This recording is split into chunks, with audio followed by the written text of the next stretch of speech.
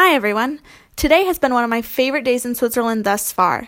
Today was the first day of a 10-week series at my church that introduces Christianity and helps people grow in their relationship with Jesus. So this morning my pastor said, in about 10 minutes we'll go to France to go grocery shopping for food and decorations for the event. And I think I responded like, yeah, okay, sounds good. But on the inside I was like, what? I'm going grocery shopping in France? Who does that? Well, I guess French people, and a lot of Swiss people, and a lot of Germans. But today, I, an American living in Switzerland, went grocery shopping in France.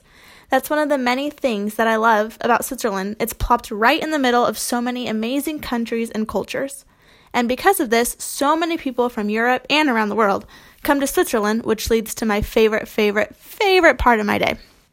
But first, when we got back from grocery shopping, which was in France, in case you missed that, I started decorating and cutting paper for tablecloths and setting placemats and putting food together. The food that we got from France. Okay, I'm done.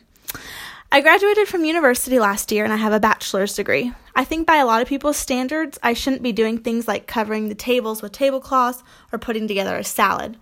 But do you know who sat at the tables and ate the salad? 15 people from around the world that want to know more about who Jesus is.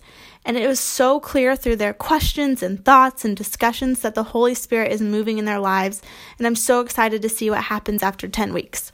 So maybe I should have an adult job, live on my own, and stop traveling. But I think I'll stick to setting tables, cutting cucumbers, and witnessing people learn about their Creator and grow in their relationship with Him.